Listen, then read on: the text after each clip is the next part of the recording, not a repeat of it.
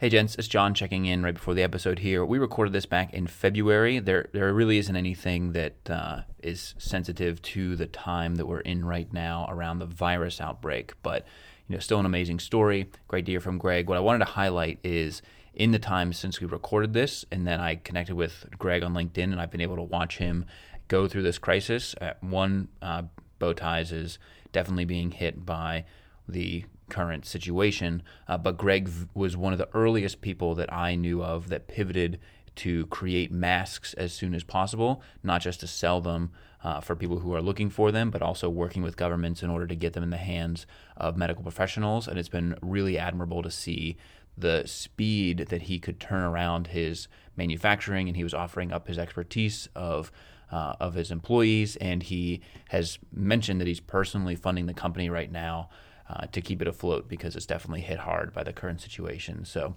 you're going to hear an amazing story about Greg, but if you want to learn more about Bow Ties, definitely check him out. I've been amazed at his entrepreneurial spirit since getting to know him on this episode, and so just wanted to highlight that before we get into it. Without further ado, Greg Shugar from Bow Ties. Today on the Button Up Podcast, we have Greg Shugar. He's the founder of the Tie Bar and the CEO of Bow Ties. Great to have you on the podcast, Greg. Great. Thanks for having me, John. Absolutely. So I, as a personal fan of the Tie Bar, going back to my original bit when I had to start dressing in business casual, very excited to connect with you. But I know you've had several stints as an entrepreneur here, a lifelong entrepreneur, and we want to kind of dig into how that started and where that came from. And I always like to start off with, where'd you grow up, where you're from, and how did you get to who you are today? Well, let's see. I'm originally from Miami Beach, Florida. And when I went to college at Indiana University and then ultimately went to law school in Chicago. And that's kind of where I started my professional life, practiced for 8 years. And I'd say during year 7 of that is when I had my moment that a lot of entrepreneurs have. For me, it was one of my little kids throwing cereal on my tie. And I got very frustrated. I just bought a new tie. It was about $50. And I thought, geez, I got to get started all over again. And my wife and I struck up a conversation about why are ties $50? I don't quite get it. And so I went online, and this is now 2004. So I found a website that we all know today, but in 2004 was not as well known, called Alibaba. And Alibaba took us through a lot of manufacturers, mostly in China. I mean, you can find them all over the world, but the ties were all mostly made in China. And back then, the ties were being made for about $2.10 each. And I thought, why am I paying $50? So we just started like this little path of asking questions and said, you know what, we can probably do this ourselves. And we started reaching out to suppliers, and I started pencil drawing some designs. I won't say they're great because they were not, but it was 2004 and guys weren't as stylish as they are today. And so they were more forgiving. And long story short, after a few months, lo and behold, 6,500 ties showed up in my garage. And we built our website, or had someone build our website, which again, 2004, such a different world of websites, built it and launched in September of '04 with these 6,500 neckties then sitting in my basement, and sort of started in e-commerce. We were probably, I always say we probably because I just don't know of anyone, the very first menswear company that launched natively online. I don't know of another one. You're like the original D2C brand. Yeah, originally in menswear. I don't think there is an original. There's one that was before us. So I always take pride in that. On the other hand, it wasn't a stroke of genius by any means. We only sold on the internet because if I had brought those somewhat ugly ties into a buyer at Nordstrom, they would have laughed me out of the building. So your only option was really selling online. The good news is that most of those department stores weren't selling online at that time, or they certainly weren't selling ties. So my only competitors were other schmucks like me sitting in their basement trying to sell. So I guess I was the most successful schmuck of that group. Yeah, well, I mean, I remember coming across you when I started buying ties in like 2011. And so that was when I really got turned on. But even in the world of e-commerce today, 2004 was still early on in Amazon's lifetime, to the point where you were probably dealing with people really not wanting to put credit cards in the internet, which is a strange thought today. But That's a great point, and I forgot about that, but you're right. It was not uncommon to get a phone call, and then I'd say hello, and they'd say, "Oh, I just wanted to make sure you're a real company," and then they would hang up, and then 2 seconds later, I get an order. I mean, they literally wouldn't trust that you were a real company. So you actually nailed that. It's hard to believe that that existed now that we're where we are. But you're right. No four, there were still the issues of trust. Yeah, absolutely. And so then, how long did you do that as like a moonlighting thing as you were practicing? So that was for about a year, where I was an attorney working literally till about 7:30 at night, coming home, being with the kids, putting them to bed, and then my wife and I would just work on the company. At that time, I worked. We barely had any orders. We were advertising mostly on Yahoo back then, just to really give you an idea of how old this was. Yahoo was like the better advertiser in 2004, and bids back then were 10 cents, 12 cents. I miss these days. And I really started doing a lot of pitches. I realized that we had sort of an interesting story to tell, because the tie bar, we launched the company selling neckties for $15, and that was before the recession. So it wasn't uncommon to spend a lot on something and not necessarily expect or demand value from it. You just sort of bought things, and there was this culture of, I spend $50 on a tie and it's no big deal. And we tried to break that culture, and so I did a lot of PR pitches on my own. I didn't know really the first thing about it, but I read some press releases online, sort of figured out the pattern, and I wrote some press releases, and I would spend my nights sending them all over the country to anyone and everyone who would listen to me. And so that went on for like a year. And then about a year into it, there was a big article in the Chicago Tribune style section about whether you could tell the difference between a $200 pair of jeans or a $30 pair of jeans. And I thought, geez, that's exactly what our story is. That's our whole business model, or our pitch to customers. So I reached out to the then editor. Her name was Wendy Donahue. And I gave her a pitch about our company. I said, we're basically the same thing, except with ties. We don't think you're going to be able to tell a big difference between our $15 ties and the $50 and $75 ties. And I was so convinced of that because all these ties are being made in the same places, the same city in China, all using the same equipment. They all use this. I mean, everyone's putting the same amount of silk into ties. There really wasn't much of a qualitative difference. Certainly, from a design standpoint, we weren't on par, but a striped tie is a striped tie. I mean, there certainly is only so many designs you can find in neckwear, and so she called us. We sent some ties over to her. She put them in front of guys and ended up writing this huge 3-page spread in the fashion section on how basically you don't have to spend a lot of money on a necktie to get a great necktie. And it was like our whole business model in an article. That day alone, I'm sorry to be so long-winded, but that day alone, China, it really changed our whole company. So the day before, we had 9 orders, which is fine. Like, that's a normal day back then, was 9 orders. And the day the article came out, we had 206. The day after that, we had 180 something. And the day after that was in the hundreds. And it just didn't stop. And so after 30 days of that, I looked at my wife. I said, I think I made more money. We made more money in the tie business than I did as a lawyer. And so she kind of like talked me into quitting. And I walked in my one of the partners that I reported to that next Monday, and I said, "I'm done. Like, this is it." And he was in shock. The whole firm was in shock. They had this big meeting. They brought me in that asked me if I'm sure this is what I want to do, and it was. I really like got such a huge kick out of it. And then that was 2006, and then for really up when you found us in 2011, we had totally hit our stride. I mean, we had designers, we had moved into a real building, we had a fulfillment center of our own, we had a customer service, so we had really started to figure out neckwear when you showed up in 2011. So we probably looked really cool to you, but you missed a lot of ugly ties through the years. Well, no, I think the real reason that I ended up finding you is I was so into Mad Men and I wanted skinny ties, and you were like the top rank for skinny ties, and you had the retro vintage designs, and Yeah. that was definitely the catalyst for it. It's funny. I did so many interviews back then, and I was always praising Mad Men for resurrecting the neckwear business. I swear, I don't think it gets enough credit, because the neckwear business was really dying in the mid 2000s. Mad Men came out, and they were all of a sudden skinny tie was everything, and we had never done that before. And in fact, I'll never forget, someone tweeted to us, "Hey, you make tie bars that are 2.5 inches long, but you don't make any tie bars for skinny ties. Why don't you do that?" And Right. it made a ton of sense. So I just emailed my supplier. I said, hey, we have this 2.5 inch tie bar. Who at that point, the only guy wearing that is, a waiter. I mean, I don't know who wore tie bars that big even back then. I said, just take that and can you make it 1 inch long? So the supplier ends up sending me like 100 of them. And I showed it out to GQ's fashion editor at the time. The next thing I know, Jake Gyllenhaal's on the cover of GQ magazine wearing our 1 inch tie bar. Well, no one had ever created that before. And we ended up selling over 1,000, I forget what it was, 1,000 something in the first couple of weeks. We had a rush order more. And I mean, we were literally selling tens of thousands of those 1 inch tie bars, which I know they still sell to this day. And that really all came from Mad Men.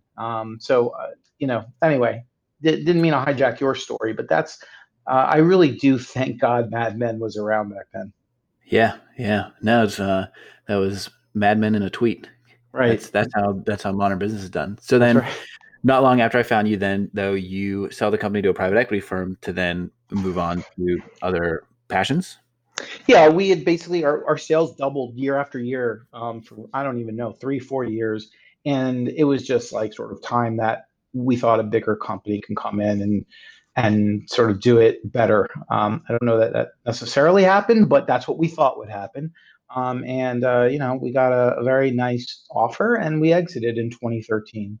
And It was a very important day in my life, and I was very happy. We did 9 years at the Thai Bar. I'm so proud of what we grew. And even though I'm technically now just a competitor of them, I still look at the company with a great deal of pride. And it's sort of my baby. And I just feel my wife and I are so proud at what it's become. Yeah, and I mean they're still headquartered in Chicago. They have their shops all open up afterwards. I know I've watched them expand their line to pants and shirts and everything. It's been very interesting to see them, but have changed because I can remember reading the report that you had that left, and the company was often new things. But then after that, you started with men's sheets. Yeah, well, so I just sort of another episode. We moved from Chicago to Florida after the sale. My wife puts me to work and says, "Go get us bedding for our house." I go to Macy's and everything seems to be pink or floral or lace. I go over to Nordstrom and Macy's. I'm finding the same thing, and I'm like, I'm not looking for cowboy hats or football helmets, but I am looking for something that's, I don't know, a little bit more.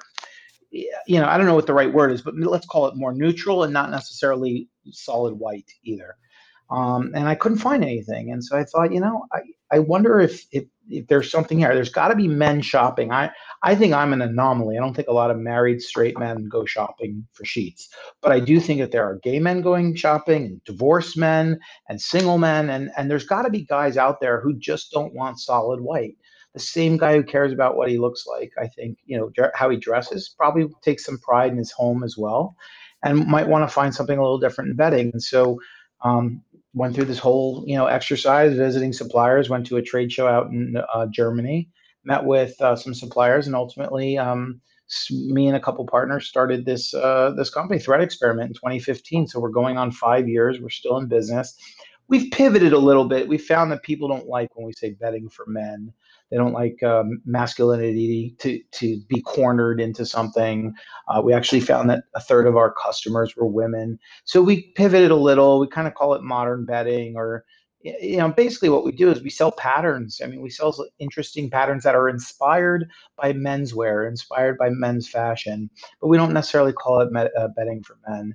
And we're basically the alternative to a guy who wants something that's solid, or doesn't love the color teal for his bed. Yeah, well, it's fascinating because it's also a very similar time frame to somebody like a Parachute or a Brooklyn, and like you saw the need in the market, and then you went to fill it, and that's very cool. Yeah, yeah. I mean, those guys, we all started right around the same time. And it's so funny because I had no idea that market was growing, but we were right smack in the middle of it. Parachute, Brooklyn, and Bowl and Branch. We all started around the same year, or maybe one or a few months off. They really, some of those companies have really taken off. Bowl and Branch, I admire a ton. I'm friendly with the founders, and I just admire what they do. But yeah, that industry, that category is certainly taken off. Yeah, and then you got Casper nearly imploding recently, which I think that's what's on my bed. I got Casper sheets on a Yeah, certain well, yeah, mattress. and they started with the bed in the box, the mattress, bed in the box, and naturally, top of the bed is the next logical step for them. And I'm sure they're doing it well. I've never seen Casper sheets or felt them, but I'm sure they're great. Yeah, they're nice. So you get Thread Experiment up and running, and then you find bow ties. And so, what was kind of the meaning behind that move? Well, I had a 5-year non-compete after I sold the Thai bar. I couldn't be in menswear, and that was really my passion. Not only had I run the Thai bar for 9 years, but I was just engrossed in menswear from a business perspective. I mean, I'm not a terrible dresser. I guarantee you're a better dresser than me, but I love menswear. I just do. And so when my non-compete ended, I put a little thing out on LinkedIn saying, "Hey, my non-compete ended. If anybody knows of any opportunities." Over a period of about a year and a half, almost a year and a half, I got to the point of 6 handshake deals that some morphed into a written letter of interest and some just never went past the handshake deal. But none of those deals closed. And I was actually right about to sort of give up on it, and I got a phone call from an old competitor, Bow Ties of Vermont. I had known the then new owners of the business, although they had owned it for about 6 years. They bought it from the founders, who told me they were looking to exit. I went out to the company, visited literally for about half day, and fell in love with the people, the company. I saw a lot of opportunity. I know that the neckwear industry is not where it was when I left in 2013. It's definitely on a downturn, but I love neckwear. I love accessories. I'm an eternal optimist with this stuff, and I felt like there's a lot of opportunity. So I went in and I made my offer and bought the company, and here I am 10 months later. You want to make neckwear great again. So God, let that be the last Trump reference ever. no problem. So does that mean you go from Florida up to Vermont then? Yeah, if I'm up there every few weeks, I spend a few days with our team, and it's in being there in person is just outstanding. But we actually have such a great team. Some of people, I would say, more than half the people have been there more than 20 years, believe it or not.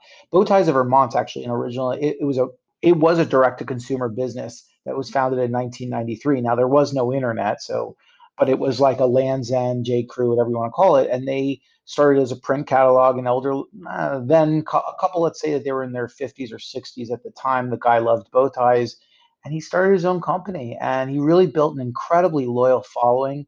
I used to get their print catalogs every month because I snoop around. I always like to see what the competition is doing. And I always admired what they were doing.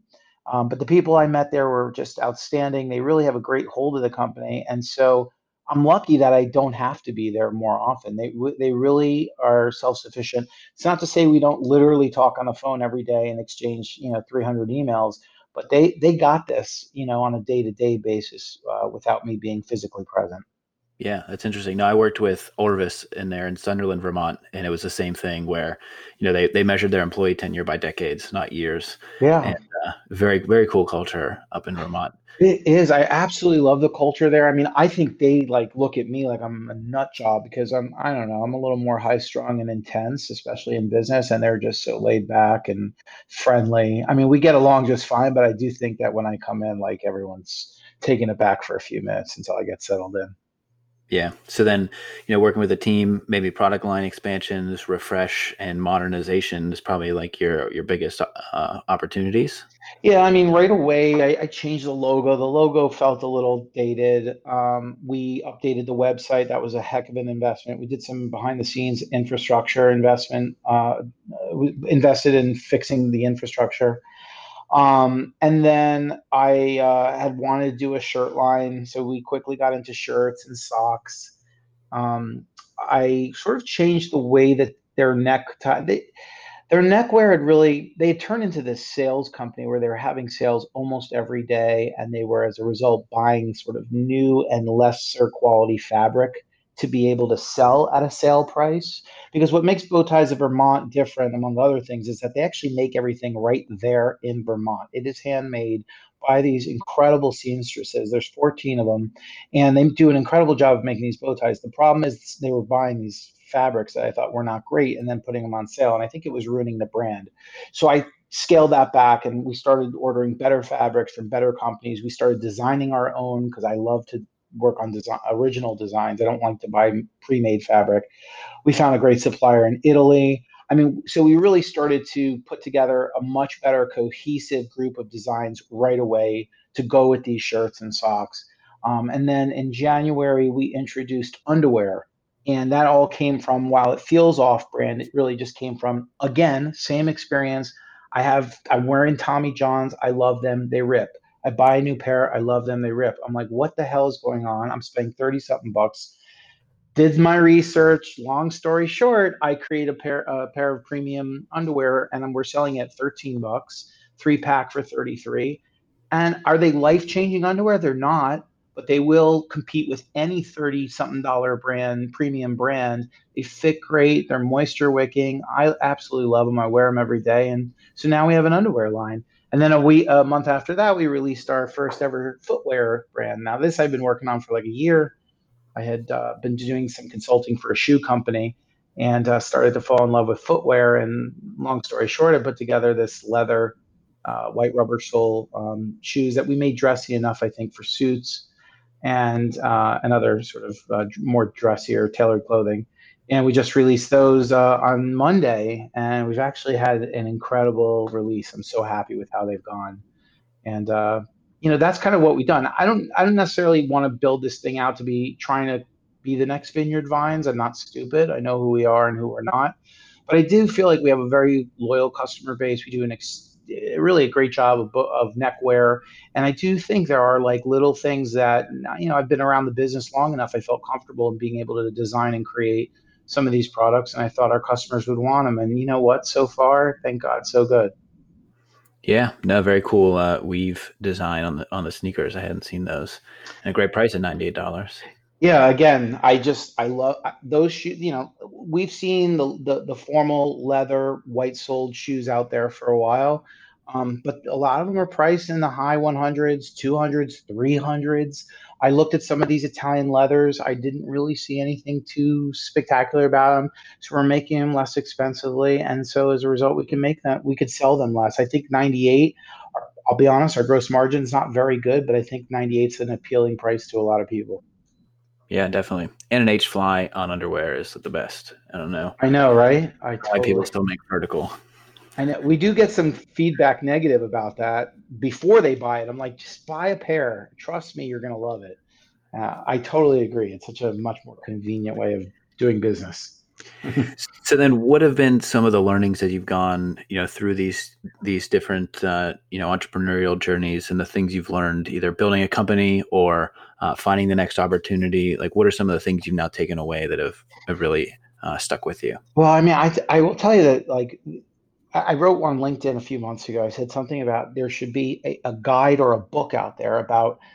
There's a million books about building companies. There's no books on what happens when you buy a company, because when you buy a company you buy everything. So you don't just buy the email list and the inventory in the back.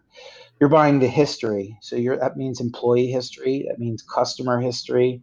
You're buying all the great things about the company, but you're also buying all the warts. And there's a lot of stuff. There's a lot of learning curve that goes into it. And while you may come in and think you have all the answers, you don't. And we've had many meetings where I start with, okay, we're going to start by changing X. By the end of the meeting, there's no change because I realized the way that they were doing it was right. Or I say we're going to start by changing it to Y. And by the end, we decide on Z being the best, where we come up with sort of a compromise. There's just so much. The answer always lies in your customer. I could tell you when we started Thai Bar, we always thought our customer would be basically who I am now, like a 45, 47-year-old professional guy who wears a tie to work every day. That's who we thought our customer was.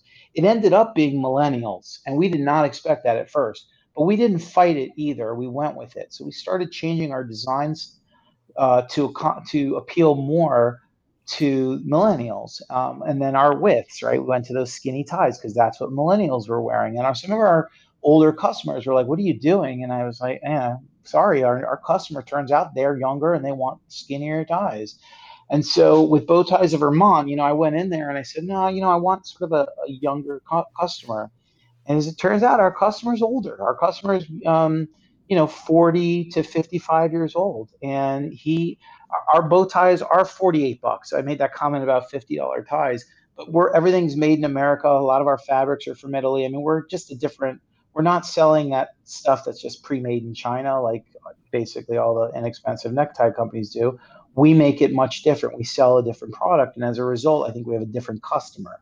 So if you're fresh out of college and you need to wear 5 ties a week, I don't know that you want to buy $48 tie from us. But if you're, 40s, 50s, you're moving on up at work and you're doing better, I think you treat yourself to some better neckwear. And, if you're a neckwear guy, I think you feel and appreciate the difference of what we create. Yeah, I saw that my personal style journey is that I had, I don't even know how many dozen tie bar ties, but now I just kind of want like 5 or 6 really nice ones that I really love and are made really well. But it Yeah. sounds like then, that would you attribute some of the success and what you've learned? Is how important it is to just listen and absorb and learn?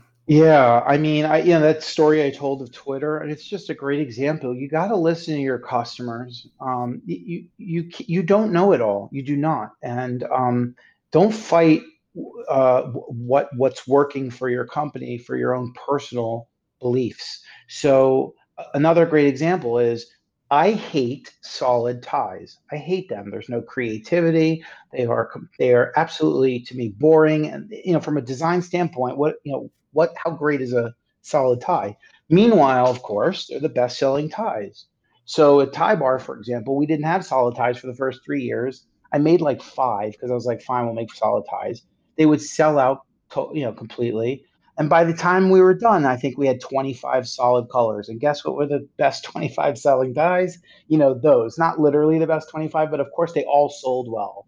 And it's a great lesson that, like, if you want to be a successful business person, you listen to your customers. If you just want your own product for your own vanity, that's fine. You create your own, but you may not be in business forever. So you definitely got to listen to your customers. Again, the customer said, "Why are your tie bars so long? Make them shorter for skinny ties." You listen to something like that. One of my other favorite stories is years ago back in the day where you could post something on Facebook to your followers and they all actually saw it. We had designed a tie-dye tie and I loved it. The sample came in and I put a picture up and I said, "Hey, look, everyone, this is coming out in April."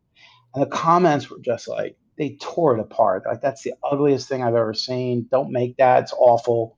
I mean, everybody ripped into it. Nobody stuck up for it. And so that was in the morning. In the afternoon, I took a picture of the tie cut in half. And I said, okay, we're not doing it. And people loved us for it. They loved that we listened to them. We loved that we reacted to what they said. And, we probably saved money in not producing ties that would never sell. It was a great way to really make a connection with our customers. Yeah, and it sounds like with that experiment you did too, the way that you were speaking to the customer as far as being, men's bedding versus just bedding for more people. Right, right, exactly. I mean, we don't get like these hate comments on Facebook anymore about issues of masculinity or why is this just for men? Yeah, I mean, our customers didn't like that, and honestly, our sales have gone up the last couple of years since we pivoted, and we have, I think, a more diverse customer base as well. Yeah, you got to listen to your customers. I agree. So spending a lot of time in like the GQ world and in the menswear thing, has your personal style evolved? Um, I mean, my whole life I've always been a little bit on the fringe. When I was in high school, I used to wear like golf plaid pants to school, while everyone, of course, was wearing jeans back then, Edwin jeans. And the reason I did is not because I think I had style, because I didn't, but I always did want to be a little bit different. And so, I've now sort of changed a little bit where I might stand out, but I'm within the world of norms. And I don't necessarily get all dressed up when I don't have to either. But yeah, I mean, I definitely always pay attention to what I wear. So even if I'm just wearing a t-shirt and jeans, it was a very conscious decision to wear a t-shirt and jeans. I don't just throw anything on anymore. And it always frustrates the hell out of me because I would say 95% of my friends are exactly what you think they would be, just those guys who who really do not care about their clothing. Their wives might buy it for them. They don't give it a second thought, and it always kills me that they're like that. But I definitely take great pride in what I wear. If I go into a business meeting, given the industry that I'm in, I do feel a little bit of pressure, of course, to make sure I'm doing it right too. But yeah, I guess my personal style as it has evolved, but I've always, like I said, I've always sort of been, uh, I pay attention, or I've always just been interested in fashion in some way. Yeah, and I'm sure as being the owner of several fashion companies, you think style is a very important aspect of a way a person presents himself. Absolutely. I say that all the time. I've been with business partners and I'm like, guys, you gotta like dress special for this. Stop grabbing your dad's navy jacket with gold buttons. Like, let's get a good suit. And people don't understand what a good suit looks like. I mean, the concept of a better fit is still new to a lot of people. They show up with these huge suits that don't fit them and they think it's right. And it just kills me how many conversations I've had through the years just trying to get guys, just to get it like sort of at the minimum threshold of looking like a professional. And yes, I think it does very much have an effect on people. And I think a lot of it's subconscious. They don't even realize that a more positive feeling about somebody if they're dressed better. Yeah, we're preaching to the choir here. I'd argue we have Yeah, I'm sure. one of the best dressed audiences in podcasting right here. So, Awesome.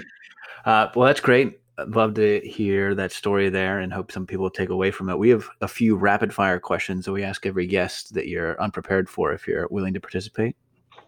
Of course. Let's hear them. All right.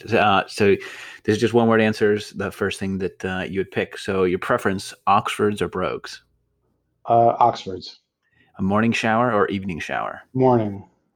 Your favorite Bond actor?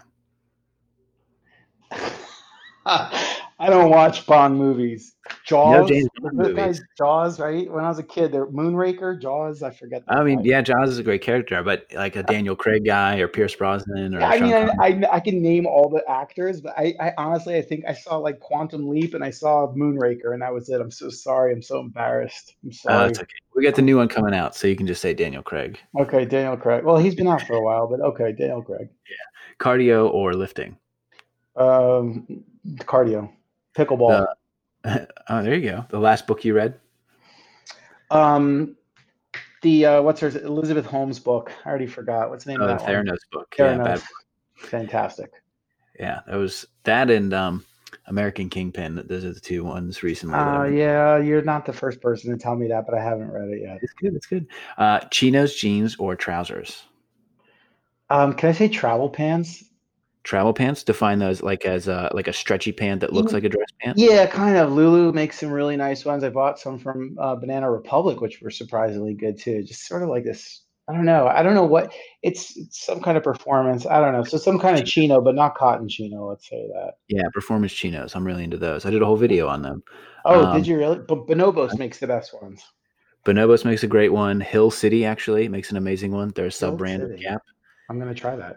Yeah, and Bluffworks makes travel gear. But okay, and then if you're getting into the shower you have a big meeting and you want to pump yourself up, what song are you playing? Mr. Brightside. Wow, great choice. All Is right. it?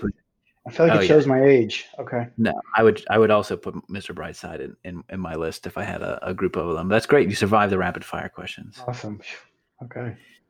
Well, that's great, Gig. Everybody knows. I think I'd be really surprised if anybody didn't know the Tie Bar who listens to the podcast, but definitely check out Bow Ties if you're looking to step up into the next level of quality and design. Very cool. I actually have one of the ties from your collection, and just I think the more products that I can end up talking about that have that history and that American heritage to them, being made in the U.S., is very exciting. And if I saw you wrote for Entrepreneur. Is there a place where people can follow you that you're most active on social media? Well, I was really active on Twitter and then got thrown off because I have a bit of a mouth, politically speaking. So I'm gone there. I guess LinkedIn, but I am starting a podcast soon. It's too bad I haven't started it yet because I'd plug it now. But I guess you could find me on LinkedIn. Just please do not hit me up with your product like the very first email. Like, give me like a month and then you can hit me up. Okay, that's good to know. And then sign up for your email list for Bow Ties. I'm sure you got your products coming through there as well. Yeah, yeah. I mean, our website is Bowties Ltd. So Beau is spelled Beau. So bowtiesltd.com. Bowties of Vermont. If you just Google that, you'll find our website. And obviously, you can sign up for a newsletter there. Yeah, we'll link to that, and then once the podcast is up and running, I'll get that in the show notes as well.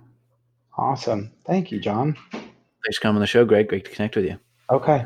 Thank you. Yep. All right.